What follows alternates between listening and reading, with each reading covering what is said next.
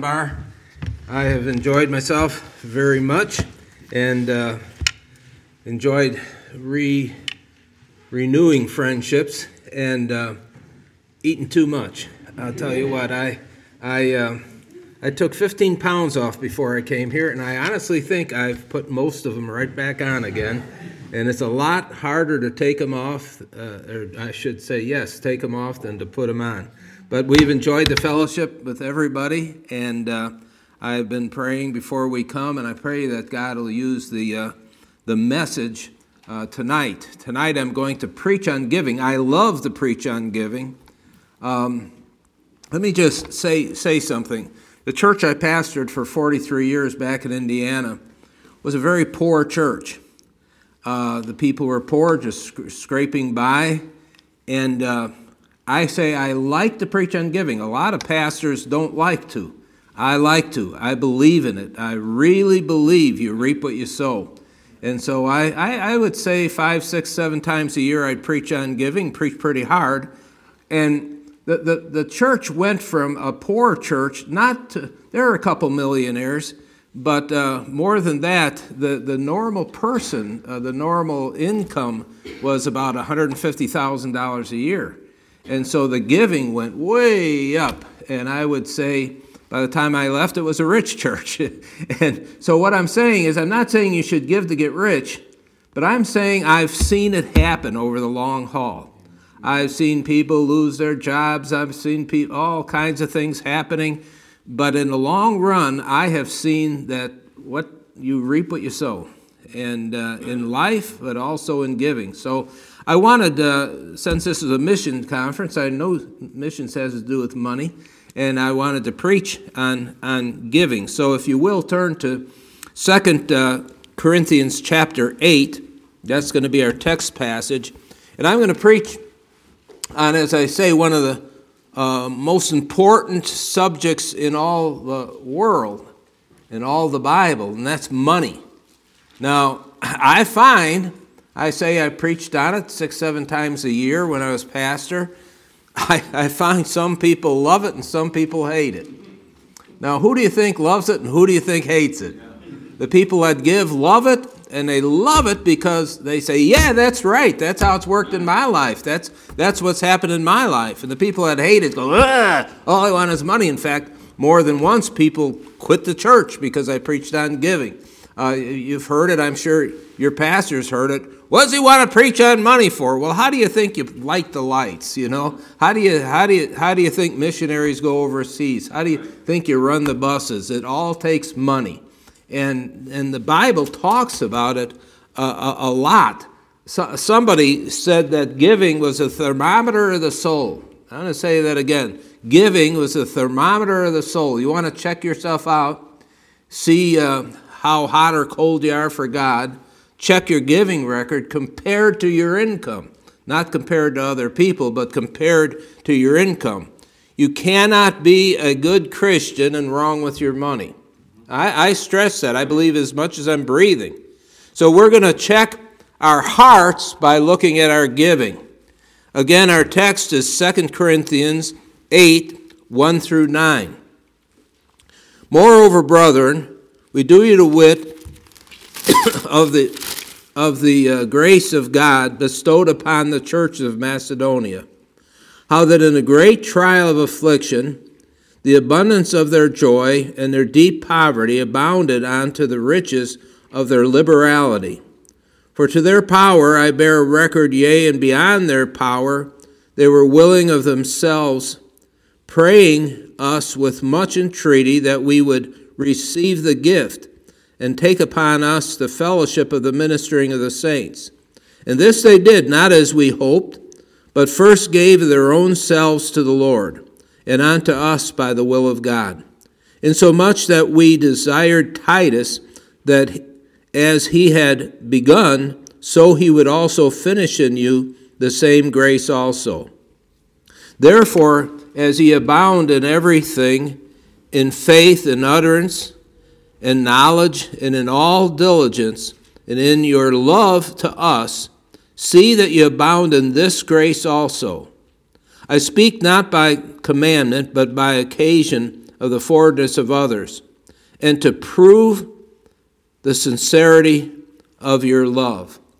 That's the thrust of the message tonight. You want to see how much you love God? Check your giving record. Now, I mean that. I've been saved over 70 years. I know I don't look that old, but I've been saved over 70 years, been in the ministry over 50 years, and I believe it now. I just believe it as much as I breathe. You want to check, you want to see how spiritual you are, check your giving record, and to prove the sincerity of your love. And ye know the grace of our Lord Jesus Christ, that though he was rich, yet for our sakes he became poor, that ye through his poverty might be rich. How do you prove your love? Let's pray. Our Heavenly Father, thank you again for the opportunity to preach at this good church. We've enjoyed it so much, and just enjoyed, again, renewing acquaintances and friendships. And we know this is a good church. We know the people that are here are the better people of the church because they're here on a Tuesday night. But Lord, I pray that you'll speak to hearts. I want to be a blessing. I want to be an encouragement. And I pray that you'll use this message for your honor and glory. In your name we pray. Amen. When you read the Bible, read Paul's writings, you know he was a disturbed man. I'm not talking about mentally disturbed, but emotionally or spiritually. You look at the Bible and you see that he was a man that was acquainted with grief. Almost anywhere you see him writing in Acts and in his epistles, he's a heavily burdened man. He was a man of deep emotion. He was disturbed by the cities of his day. You read when he'd come to Corinth or Athens, Greece, or Ephesus, he'd have to find a place to pray. And what if he'd come back today? What if we could bring him to New York City? That's your city. What if we could bring him to Chicago? That's the city I grew up in. Or San Francisco, or Hollywood, or something like that. You think about how that would affect him. Think of the prostitution. You know, I can't describe the sin of today in mixed company. It's not prostitution like it once was. It's little children, little boys, little girls being used by wicked men and women. It's hard to even think about it. Homosexuality. I can't keep up with all the LGBTQ, RSTUV, all of the different. They have so many sexes I can't comprehend it. But they're weird. You know, I'm sorry, but they're weird. The drunkenness, the drugs, the gambling, the murder, little kids again. Bang, bang. Our church was near Gary, Indiana, near Chicago. And it's just little kids banging. I don't mean just being shot, but shooting. And that's exactly what's happening in America today. And even in small areas, I don't know your area, but I would think it would be like ours, full of drugs, full again of demon worship. I don't know, but I know in Chesterton, Indiana, and that area was full of demon worship and robbery and destruction. Now, again, we got to ask ourselves, are we burdened or we just get mad? I tend to get mad, but we ought to be burdened. Paul had a broken heart about earthly-minded Christians. You study his writings, and he was disturbed about Christians just divorcing themselves from the needs of the world and worried about goods and things and living for money. In 2 Corinthians chapter 4, just a couple pages back, 2 Corinthians chapter 4, verse 18, it says, "While we look not at the things which are seen, but at the things which are not seen, for the things which are seen are temporal, but the things which are not seen are eternal." The Bible says, "Seek ye first the kingdom of God and his righteousness." Before I really get going, I want to say there's nothing wrong with having things. There's nothing wrong. I have a nice house. And my wife knows God gave us that nice house. And And there's nothing wrong with having a nice car or things like this.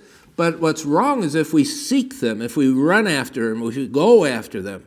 Seek ye first the kingdom of God and his righteousness, and then all these things. He will take care of us. Don't worry about it. Make your decisions about jobs on the Bible. Make your decisions about where to go to church. I've always said this, and we're talking about it again today. If the church I go to now would go bad, I'd cross country to find a good church. You seek ye first the kingdom of God and his righteousness, and all these things will be added unto you. And Paul had a philosophy built on rewards in heaven. And again, what you want to ask yourself is, what do you think about? What do you dwell on? The things, the goods, what you can gain, working overtime. I see people losing their kids because they work so much overtime, just wanting to gather more. Turn to 2 Timothy. I'm going to flip you around the Bible quite a bit. But 2 Timothy chapter 4.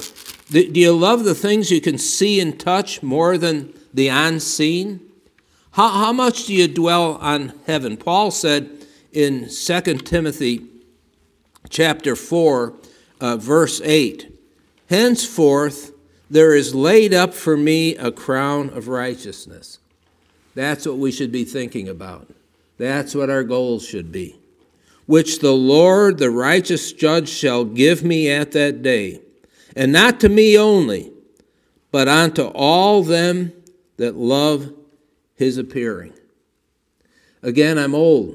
And I'll just say, I've always tried to have this opinion.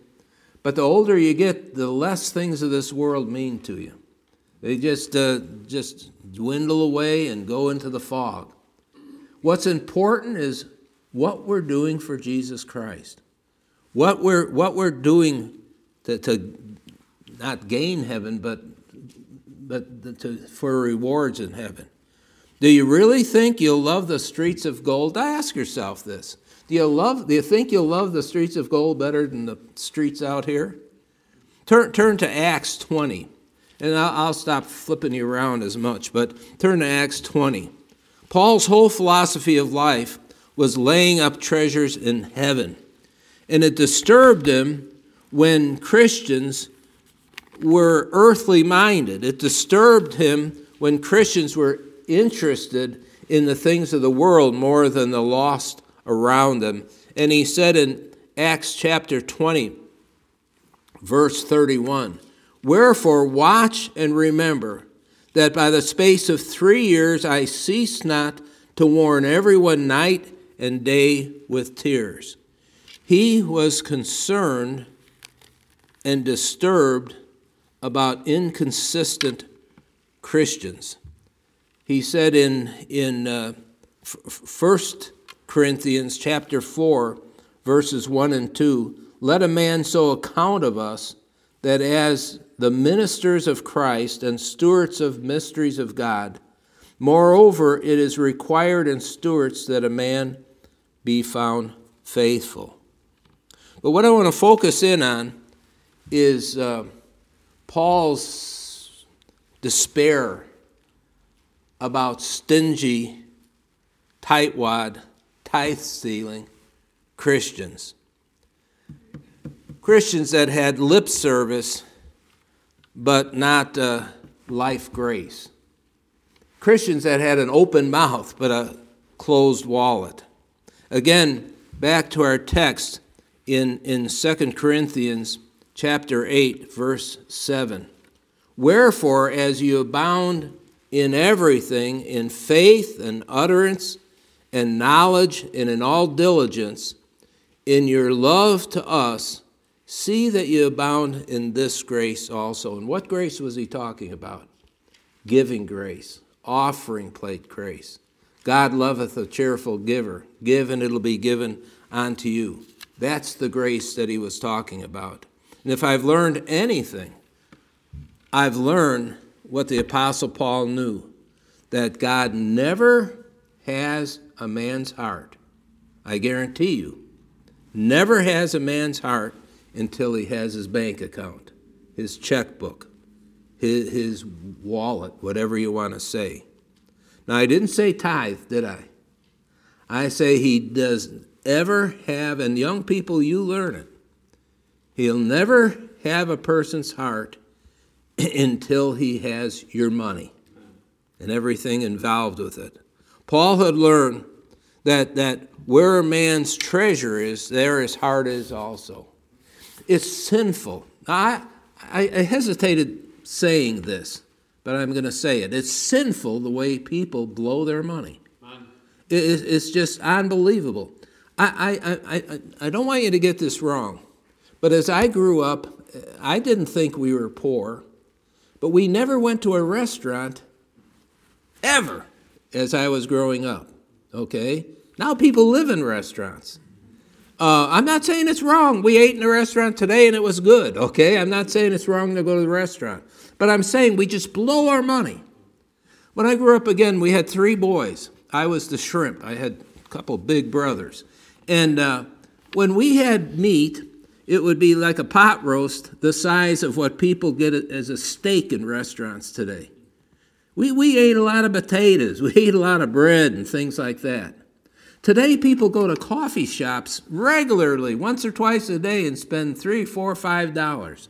Now, what am I trying to say? I'm not saying you shouldn't go to a coffee shop. I'm not saying you shouldn't go to the restaurant. I'm not saying you shouldn't have a steak. But what I'm saying is we waste our money. We blow our money. And we think we're really sacrificing for God, when in reality, we have it so good. Brother Fagali could tell you this, and I've been in so many different foreign countries. We have it so good, and we just blow our money. And what I'm saying is, go to the restaurant, get your cup of coffee, but think about the things of God first. Take care of God's work first.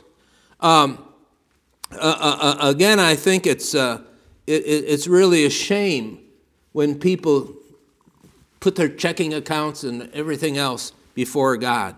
The Bible says, will a man rob God? I'd like to think, and I'm preaching like I preach to my own church. I don't have a church now. But at the same time, I'd like to have thought that the people in my church would rob the IRS before they'd rob God. That they'd stick up a bank before they'd stick up God. Do you understand what I'm saying? Will a man rob God? Yeah. Some of the biggest thieves sit in Bible-believing churches. Now, I have no idea what your offerings are like. I don't have any idea what you give, of course. But some of the greatest robberies are in churches like this on Sunday. Turn to Romans 8:32. I know you know this passage. But God cannot bless anything adverse to his nature. And he not only has a holy nature, but a generous one. God loves to give. We all love John 3:16. For God so loved the world that he gave his only begotten Son, that whosoever believeth on him should not perish but have everlasting life. Again, the key to that verse is giving. In Romans 8, verse 32, we know this verse. He that spared not his own Son, but delivered him up for us all, how shall he not with him also freely give us all things? God gave, and he just kept on giving. Kept on giving, and he keeps on giving to us. Our God's nature is one of love and giving, and I don't believe he can bless us if we don't have that same nature. That's why the apostle preached and wrote so much on stinginess and being a tightwad and holding out. Again, I say some pastors don't like to preach on giving. I like to preach on giving because I know it works. I know we shouldn't give to get, don't get me wrong. But you can't outgive God. You can't. He knew that God spared not his own Son. And if we're right with him, we're going to be the same way. You can be faithful to church, but if you're not absolutely right in your money, you're not right with God. It's impossible. I heard a true story.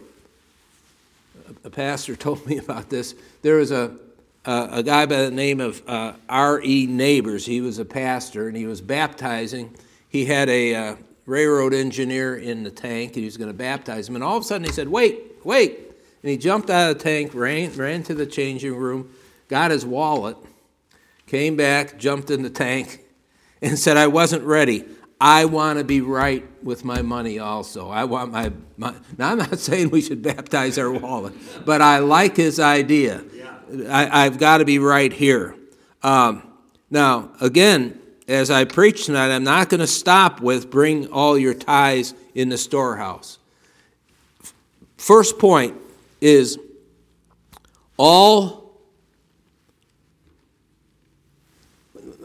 we see a true vivid picture of giving here in verse 1. We do you to wit, it says in our text passage.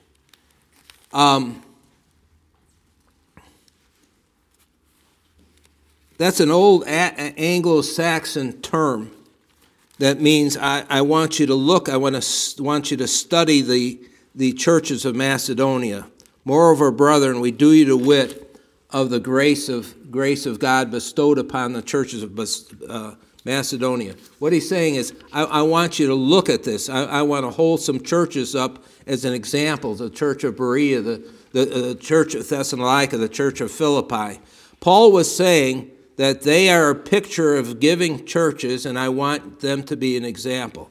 Now, you ought to ask yourself, could you hold up Freedom Baptist and say, is this a picture? Is this what we should be like?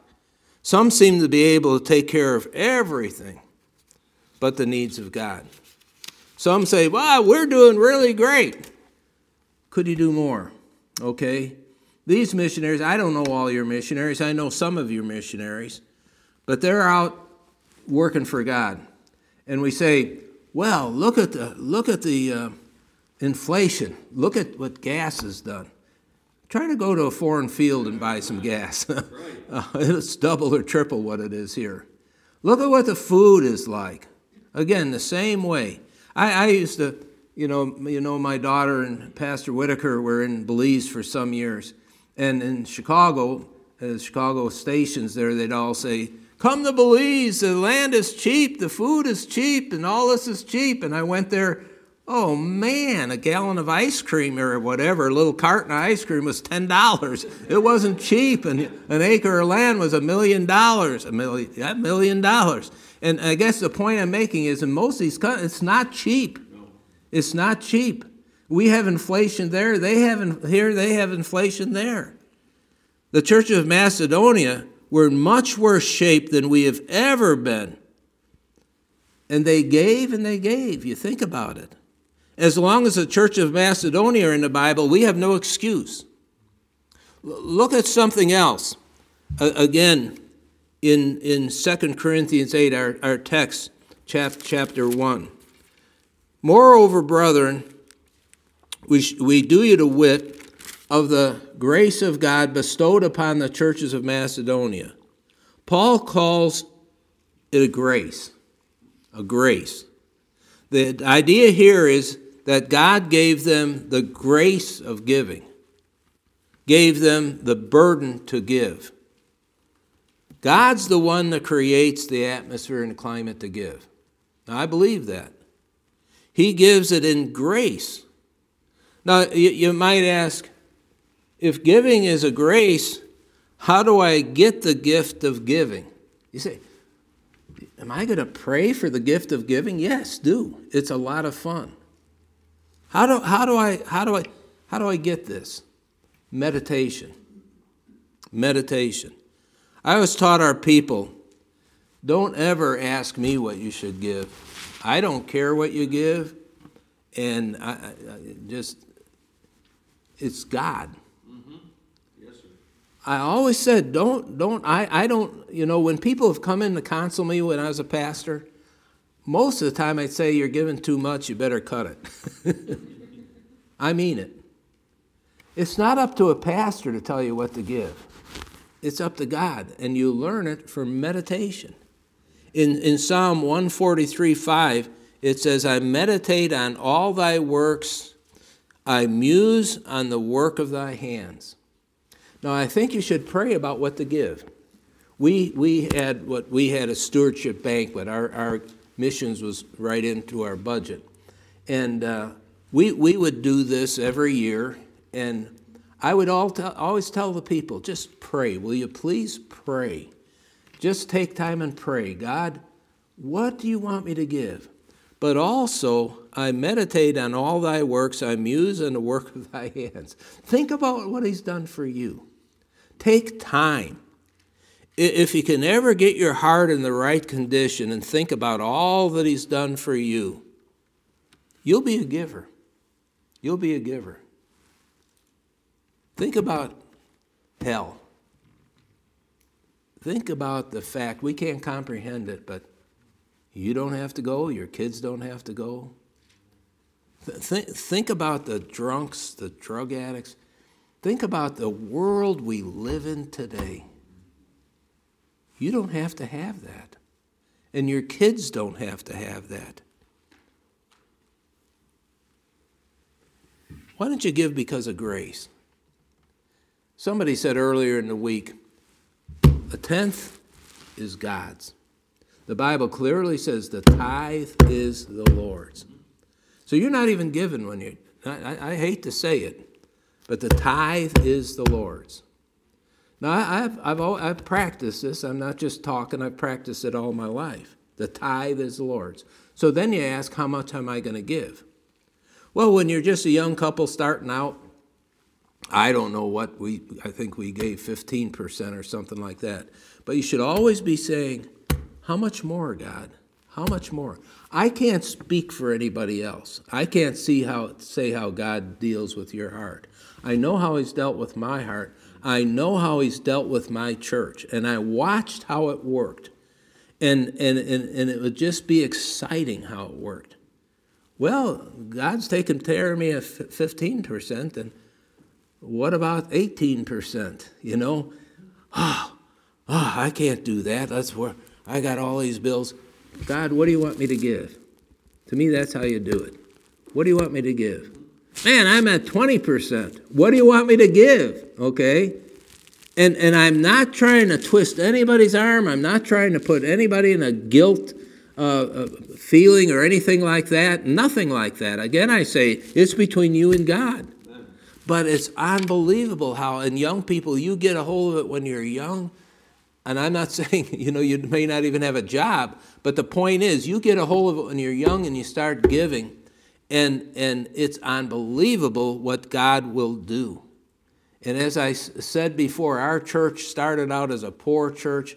I mean, people not working and all this type of thing, and it's unbelievable. Well, we changed the job here or get promoted here, and up. It blew my mind, the money that these people made.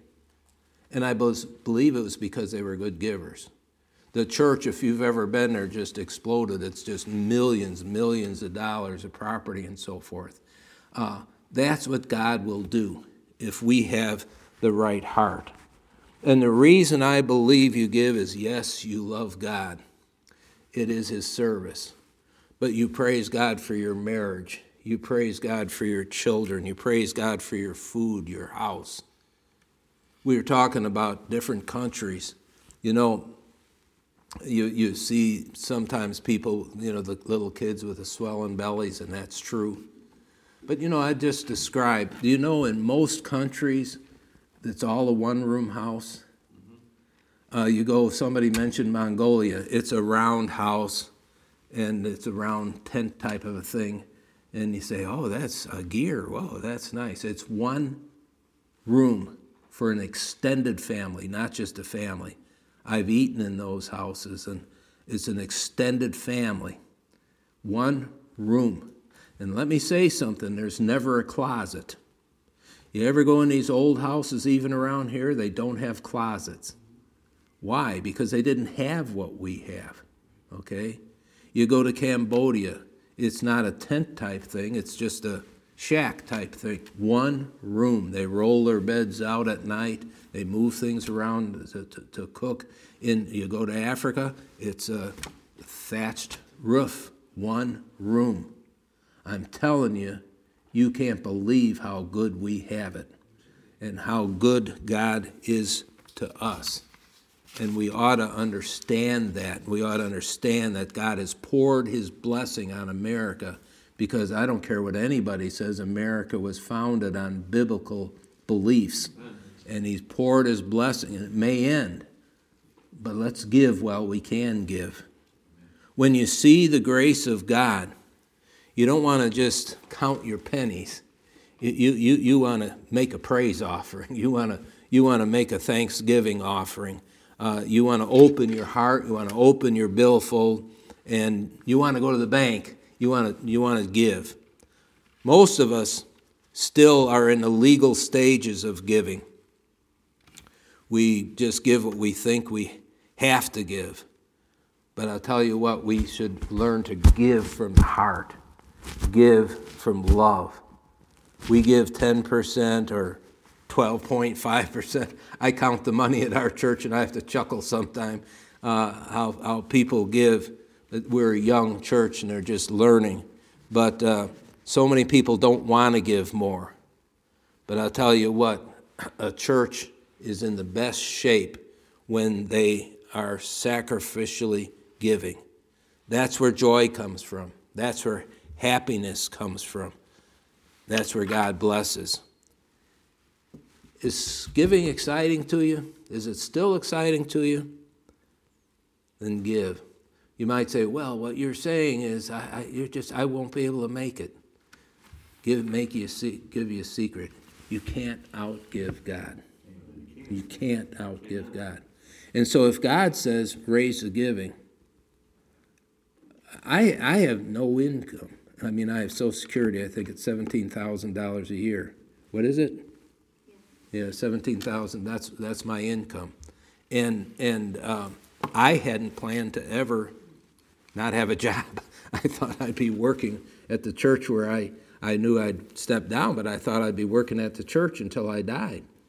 I didn't plan. But let me tell you something. I live good, okay? I'm not trying to get you. I live good. You say, how do you live good? I believe I live good because I've practiced what I'm preaching all my life. And God takes care of you. So you say, what are we coming into in America? I don't know. But I'll tell you, I'd like to take care of God while I could take care of God. And he'll take care of you when you can't take care of you. Second point, we saw the picture of giving. I want to look at the price of Christian giving. Again, in our text, verse 2, how that in a great trial of affliction, now get this, a great trial of affliction, the abundance of their joy and their deep poverty abounded unto the riches of their liberality. You know, somebody unsaved would read that and say, what are you talking about? In a great trial of affliction, the abundance of their joy. There are two things the churches in this text were facing, and that is persecution and hunger. And when they should have been thinking about their own needs, they were thinking about others, and that's what missions is, thinking about others. Now, some people are in the tip method. They can't make it. I talk to people, and again, I get talking about money. There's a guy in our church who's one of the first people to come to church, and he says, I'm going to give, then he can't give. And you go to him, and his sewer went out, so there's thousands of dollars. And, well, he can't give, and he still can't give. And then his wife lost a job, and so then he couldn't give. And then his wife had to have an operation, and he still couldn't give. Hey, buddy, you ever wonder what's happening? You don't give, and it's going to keep on going. And this guy, without a doubt, makes really good money, but he can't give. Yes, he can. You put things first. You take care of God, and God will take care of you. But some are in a tip method. They'll come to a missions conference and hear something and throw a little money in the offering. When these churches were giving in grace while they were in poverty and persecution, they were dying like flies, okay, if you read the Bible. They were in bad shape, and they were giving. Now, I want to remind you, you have a house you're going to go back to. And you're not going to be bombed like over in the Middle East. You have a car. You know, most countries, they don't have a car. Okay, you might have 2 cars. You have a car. You have a house. You have clothes. Again, I take the closets. Again, you get in these old houses, I guarantee you, unless they were put in later, there's no closets. These people that live in these one-room houses, and that's the majority of the world. You know how much clothes they have? Maybe a change, and maybe not. Again, I go back to the closet, okay, or closets. Now we have walk-in closets. You wonder how you're doing? Look at your clothes and ask yourself if you wore that for a year. We have it so good, such good food that we have to diet. Most of us have good health. You'll never have an excuse for giving as long as 2 Corinthians 8 is in the Bible. You may sleep good in your dullness, but they gave not only to take care of the church, but others. Last, Paul teaches us the purpose of Christian living, the purpose for Christian giving. Why do we give? Why does your pastor ask you to preach, to give? Why do I preach a sermon like this? Here's a couple. Let's say they're just newly married, they make $700 a week, and they give $100 a week to God. Why? Is it because they're obeying Malachi chapter 3? Bring ye all the tithes in the storehouse? Yes, I believe that, yes. But it's deeper. Is it the Great Commission? Again, we go and say, how do buses run? How does the pastor paid? How do we send missionaries out? People are so goofy. I've had so many times through the years, why do you preach on giving?